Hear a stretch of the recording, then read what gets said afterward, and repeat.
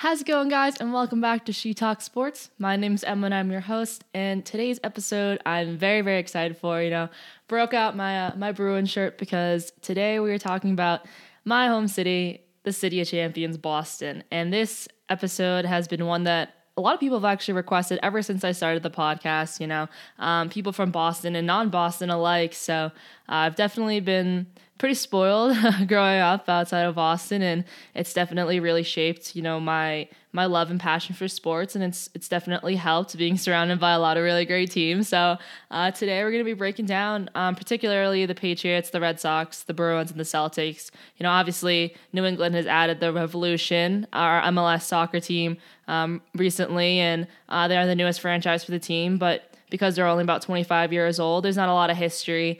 Plus, the team's also not that great. So I chose to not talk about that one today. But obviously, the city itself is really old and it's really historic and obviously known for its sports. The Red Sox were founded back in 1901, making them one of the 8 charter members of the American League. So definitely dating back pretty far. And the Bruins were founded thereafter in 1924, making them the first American team to join the NHL. And the Celtics were founded in 46 by Walter Brown and followed by the Patriots in 1960. So, and then of course the Revolution, I think it was 94. So like I said, about 25 years old, which is not too much older than I am. So, but yeah, I wanted to break these down in different sections. So I wanted to go team by team. So we are going to start with the Patriots dynasty. And when I started doing research about how I wanted to put this together, it kind of came out to the 4 points that I think make the Patriots so lethal. And I went with 4 Ds. So we went defense, discipline, the draft, obviously, and duo. So those are the 4 Ds that we're going to break down today. And we're going to start with defense. So this season, the Pats were first in AFC East with a 12-4 record, and obviously we're not going to be making back-to-back Super Bowl appearances, which is pretty disappointing. But this team was so dangerous because of their defense, and I think between September and October they went 8-0, and they held the Dolphins and Jets scoreless with a 43 and a 33-0 win, and they also tied the record with the 1970 Detroit Lions, 76 Houston Oilers, and the 81 Buffalo Bills by only allowing 3 points in the first 2 games. So it's the fewest ever in a Super Bowl era. So it's definitely a cool record to now be a part of. And throughout those first 8 games between September and October, they only gave up 61 points while scoring 250. So, obviously that ratio is incredibly high and much higher than average. And that was just in a 2-month period. So it was an incredible start to the season for the Patriots. And in terms of the overall season, which unfortunately ended a little bit short for the team, but they scored 420, the magic number, scored 420 points and only gave up 225. So like I said, it's a better ratio than most teams, and it was kind of crazy seeing those first 2 games and we're making teams scoreless. So, it was arguable that the Patriots had a pretty easy schedule in the fall to start the season, but still, even if it was a little bit different, they still would have been blowing these teams out. The defense was so strong, so obviously that was a big factor in the success and especially the start of the season. And in seasons past, it's been a strong point as well. So that was the first D. So the first D was defense. The second one is discipline. So Coach Belichick, he runs his locker room in a very specific way. In the same way he's done it for years. It's basically a no nonsense and no diva policy. So, his players have to be 100% focused all of the time. And if they aren't, they're going to get dropped. And he truly has no mercy when it comes to these rules. And I think it was Randy Moss that was late to a meeting, and it was like a snowstorm or something. And he did not allow that to slide. So he also, I think, likes to be in control of media exposure, not only for himself, but for his players as well. He likes to be in control of that. And I think that, he's never really too flashy of a guy to begin with. I mean, the guy wears like the same gray sweatshirt every single game.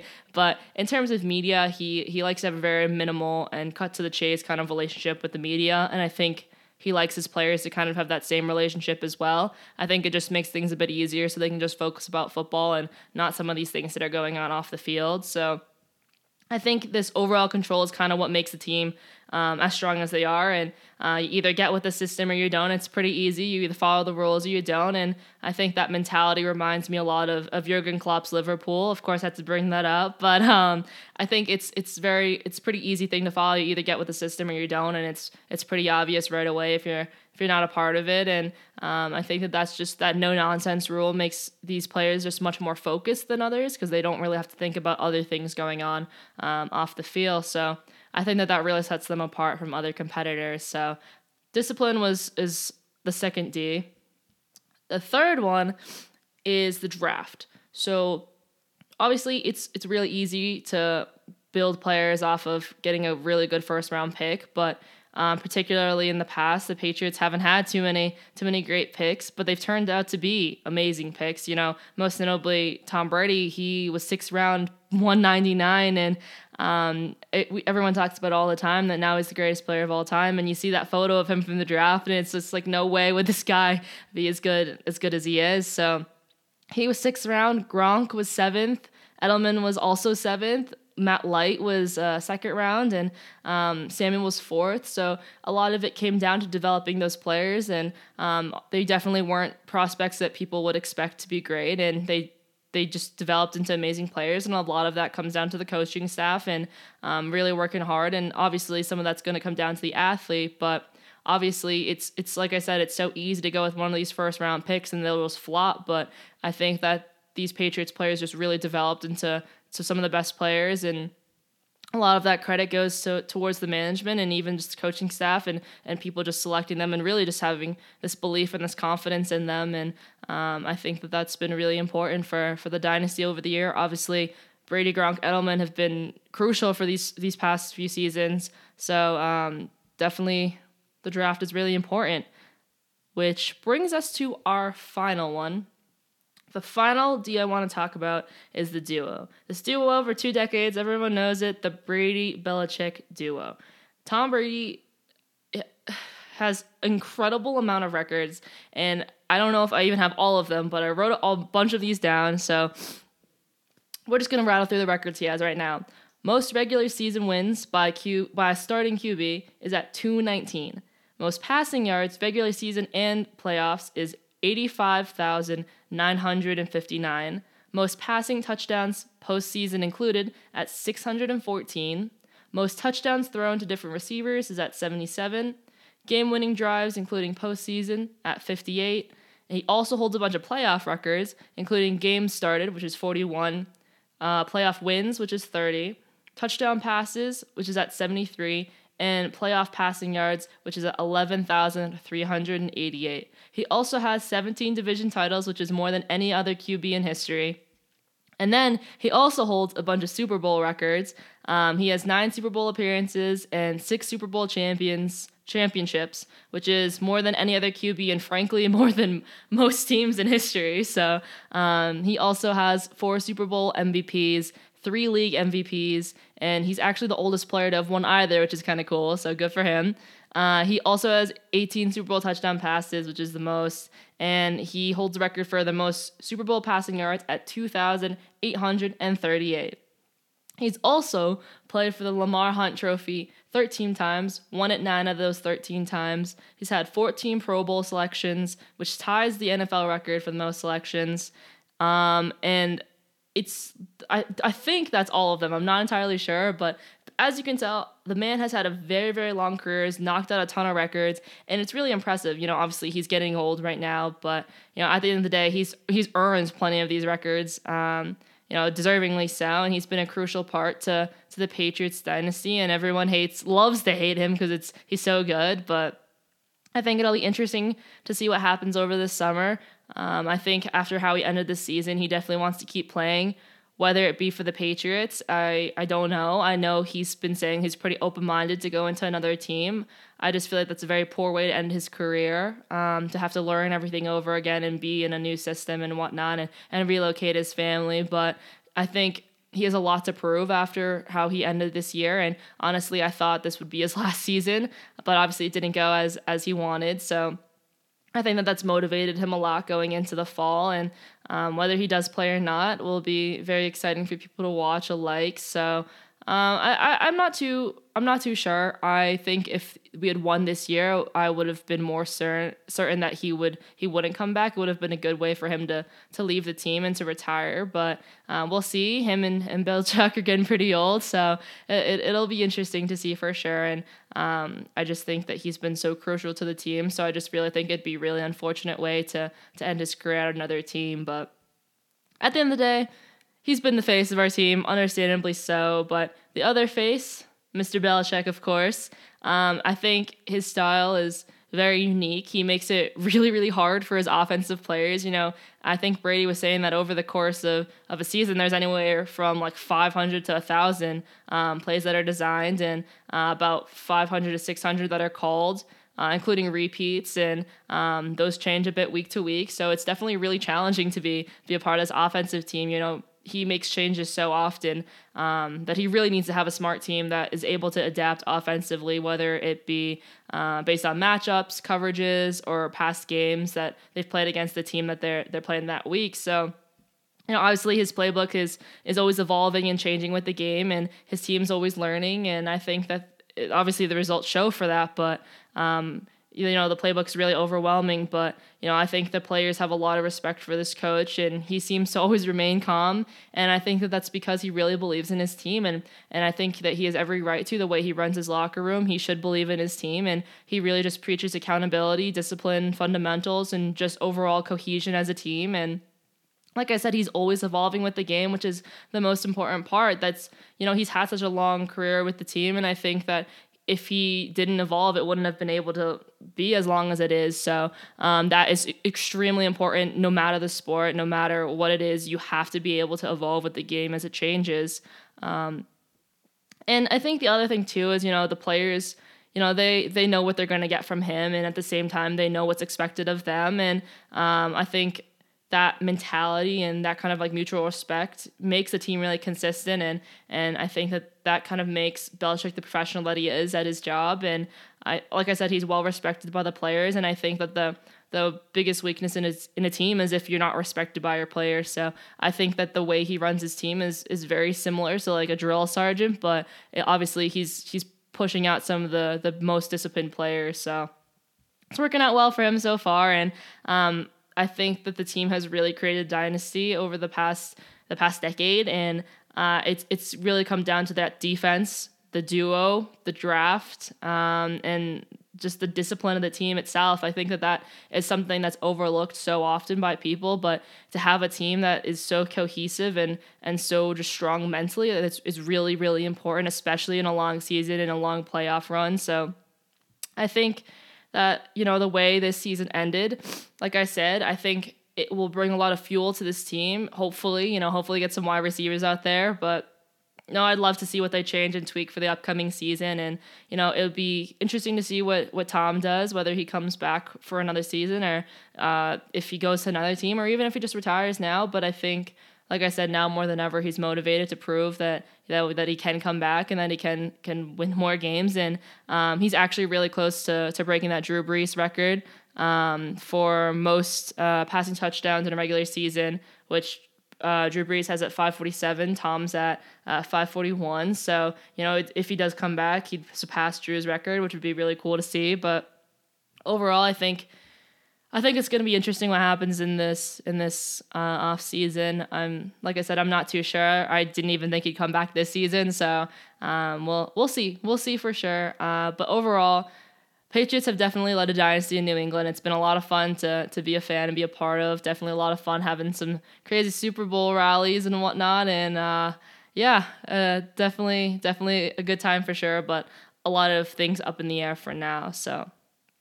Next up, we have the almighty Red Sox. Teams won 9 World Series over the years and 14 American League pennants. So definitely got some hardware to show. And what I want to talk about is the 2018 season. This season was historic for the team, 108 wins, and the playoff field itself just looked like a group of super teams, basically, almost like a Champions League. Literally, just so many good teams, but somehow the Sox powered through that and never really faced an elimination game and never really came close except for when Kimbrel had that 9th inning roller coaster against the Yankees. But no team in the last decade has won the title with so few playoff losses. So that was a really exciting series to watch, and this exciting season overall. Just to have a 108-win season was amazing. But I think the squad was particularly important to that season and the team's success. I think the team has struggled with that in the past, and particularly when it comes to the bullpen. I say it all the time. The Red Sox bullpen has been a big pain in our thigh for a while. It's been really tough, and hopefully, we'll bring some new guys in, or something's going to change, because it's really tough to watch. But Mookie just signed for next season's coming back. I think it was like $27 million.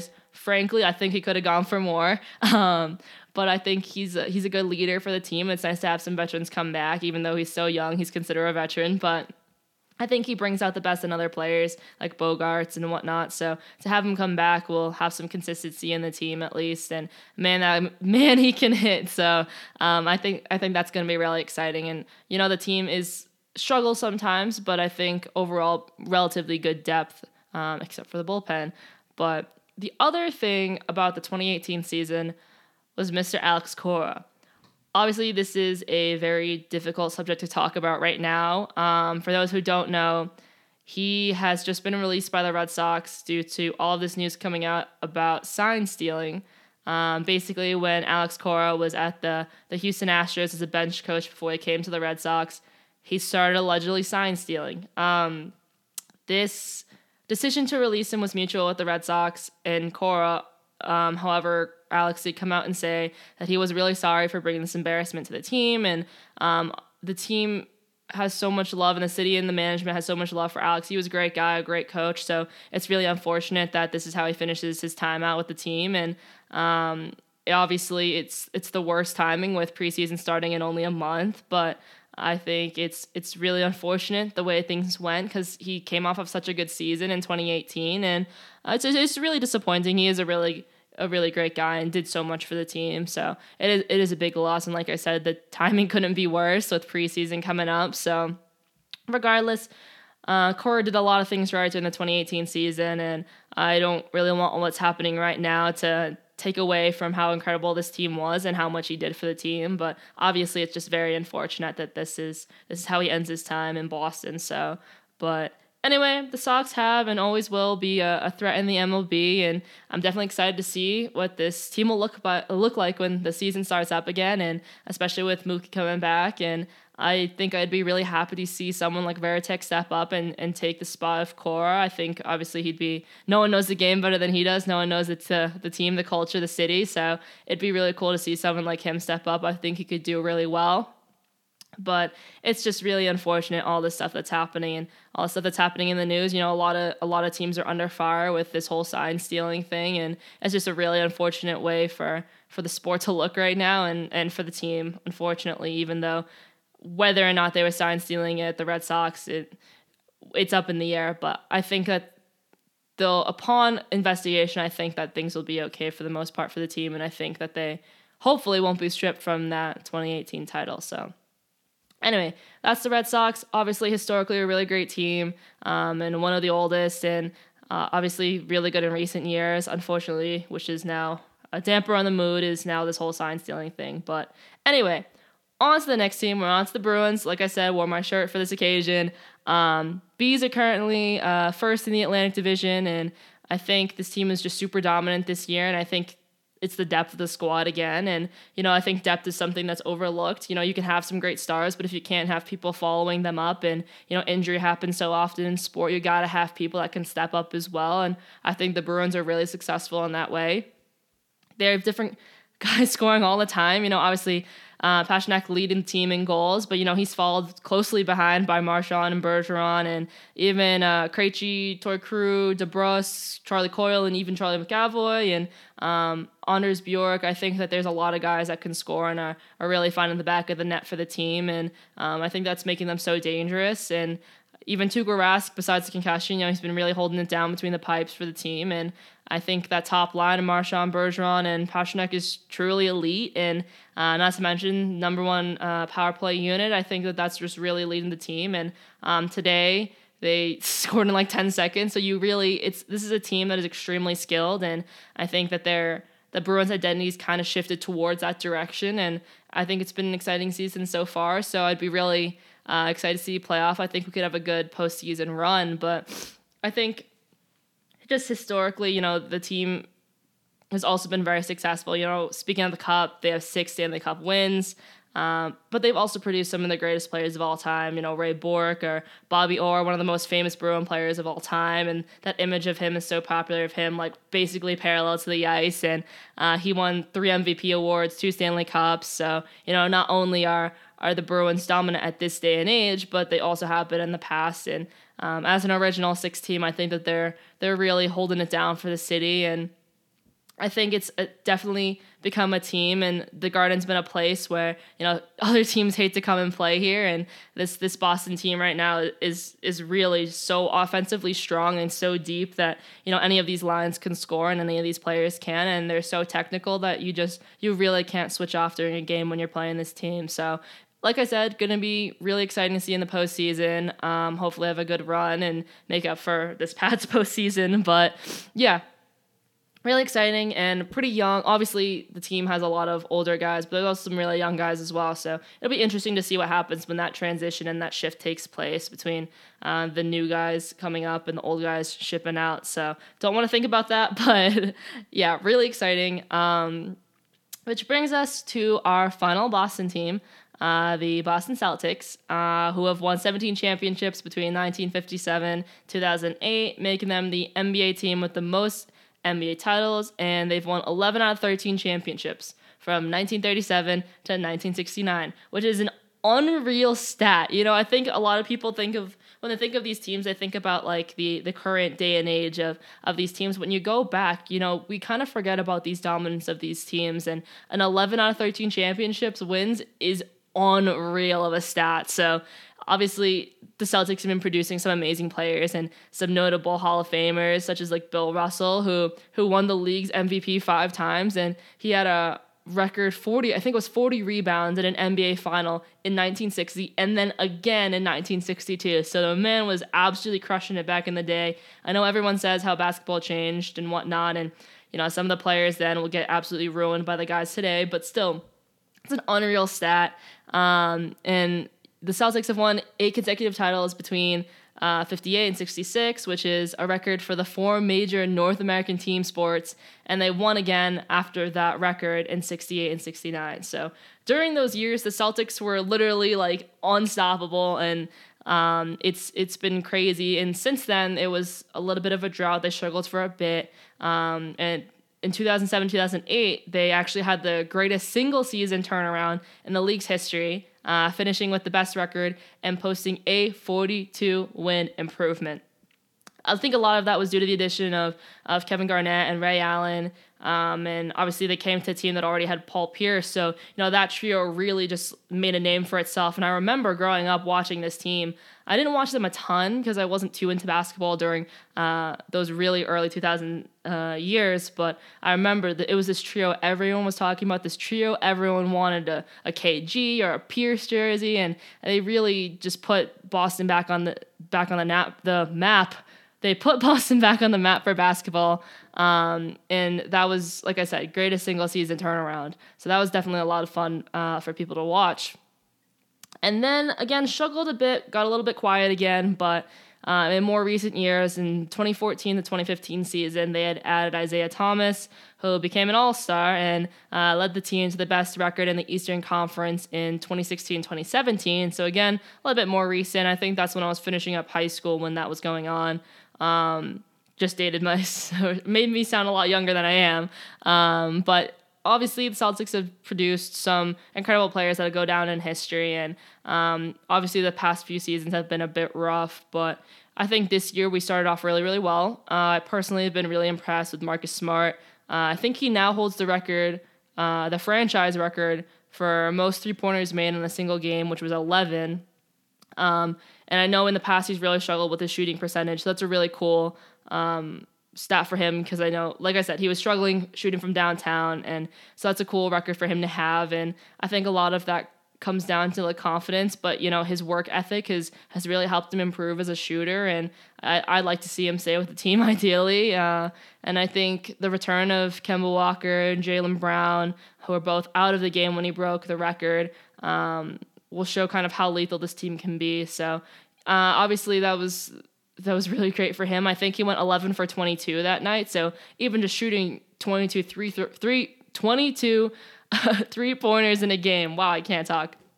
22 3-pointers in a game is also impressive. I think he just needs to start shooting more. I think that's the thing where a lot of players struggle. So hopefully he gets his confidence back up, and obviously cool to have that stat. So, but yeah, overall, I think Boston teams have been really dominant in the past and definitely are currently powerhouses in each of the leagues. I think it'll be interesting. There's a lot of things up in the air right now in Boston in terms of sports.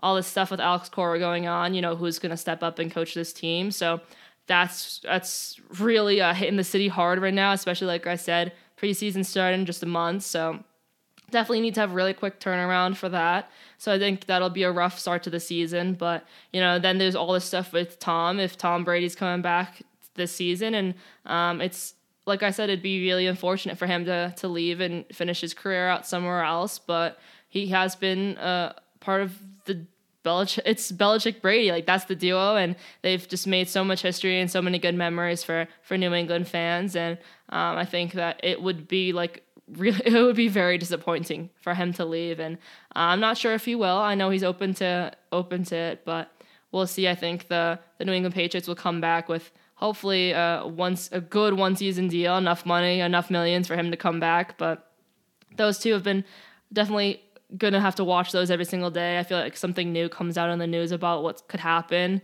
But other than that, Bruins would love to see a great postseason run. I think this team started off really, really strong this season, bobbled a bit around mid-season, and hopefully will find their footing again just in time for the end of the season. And I think Celtics were the same way, started off strong, had a bit of a rough patch around the middle, and hopefully finding their feet again. I feel like that's how a lot of these Boston teams start. The Pats started off so strong, then had a little bit of a kind of a spell, and the Bruins did as well, and Celtics are going through it. So I think it's kind of interesting how that works, but we're always so strong in the back half of the season, and particularly when it comes to around the playoffs. So this season we're definitely missing not having a Super Bowl parade, but who knows? We'll see. I'd love to see the Bruins do well in the postseason, and I think they're fully capable of doing so. So hopefully the guys stay fit and keep scoring. Like I said, extremely technical team, but overall, Boston has been an incredible city to be raised outside of, and I think it's been very important to my development as a sport fan. I think it would be pretty different.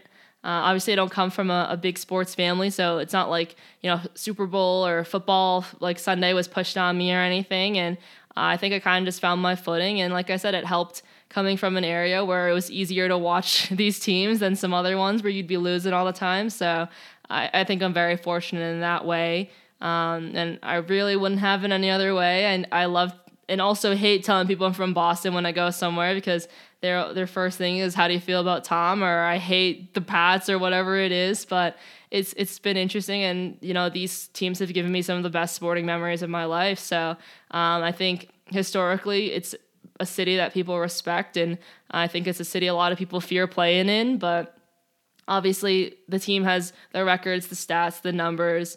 They all have that to show for how successful the team is and how successful the city is. So City of Champions definitely isn't an understatement. And I know everyone who's not from Boston is going to hate this, but it's true. It wouldn't be named that if it weren't true. So I guess that's about it for today. It was a long and lots of numbers, and I think I might have missed a few Brady records, because I feel like even in the off season he's probably going to break some record. But yeah, that was a long one. I really appreciate you listening through this and appreciate all of the support. It's been weird now that I'm out in Colorado and have like a real person job and stuff, working 8 to 5. So it's interesting and kind of difficult trying to think about and stay motivated about sport that isn't like Olympic based. So trying to switch things up, and I hope you guys have enjoyed this episode, and I will see you guys in 2 weeks. Make sure you check out the podcast on Spotify and Apple Podcasts at She Talks Sports. And on Instagram at She Talks Sports Podcast. I have to be better on Instagram. I've been really bad, but naturally I'm really bad with my own personal Instagram. So I don't know what you guys expected from me if you expected me to be better. And yeah, make sure you check it out on YouTube. That was the last thing I forgot. I was like, I know there's one more thing. Check it out on YouTube. Make sure you subscribe so that you can watch myself as you listen to me as well. And yeah, thank you so much for watching. Thanks for the support as always. And I will see you guys in 2 weeks. Peace.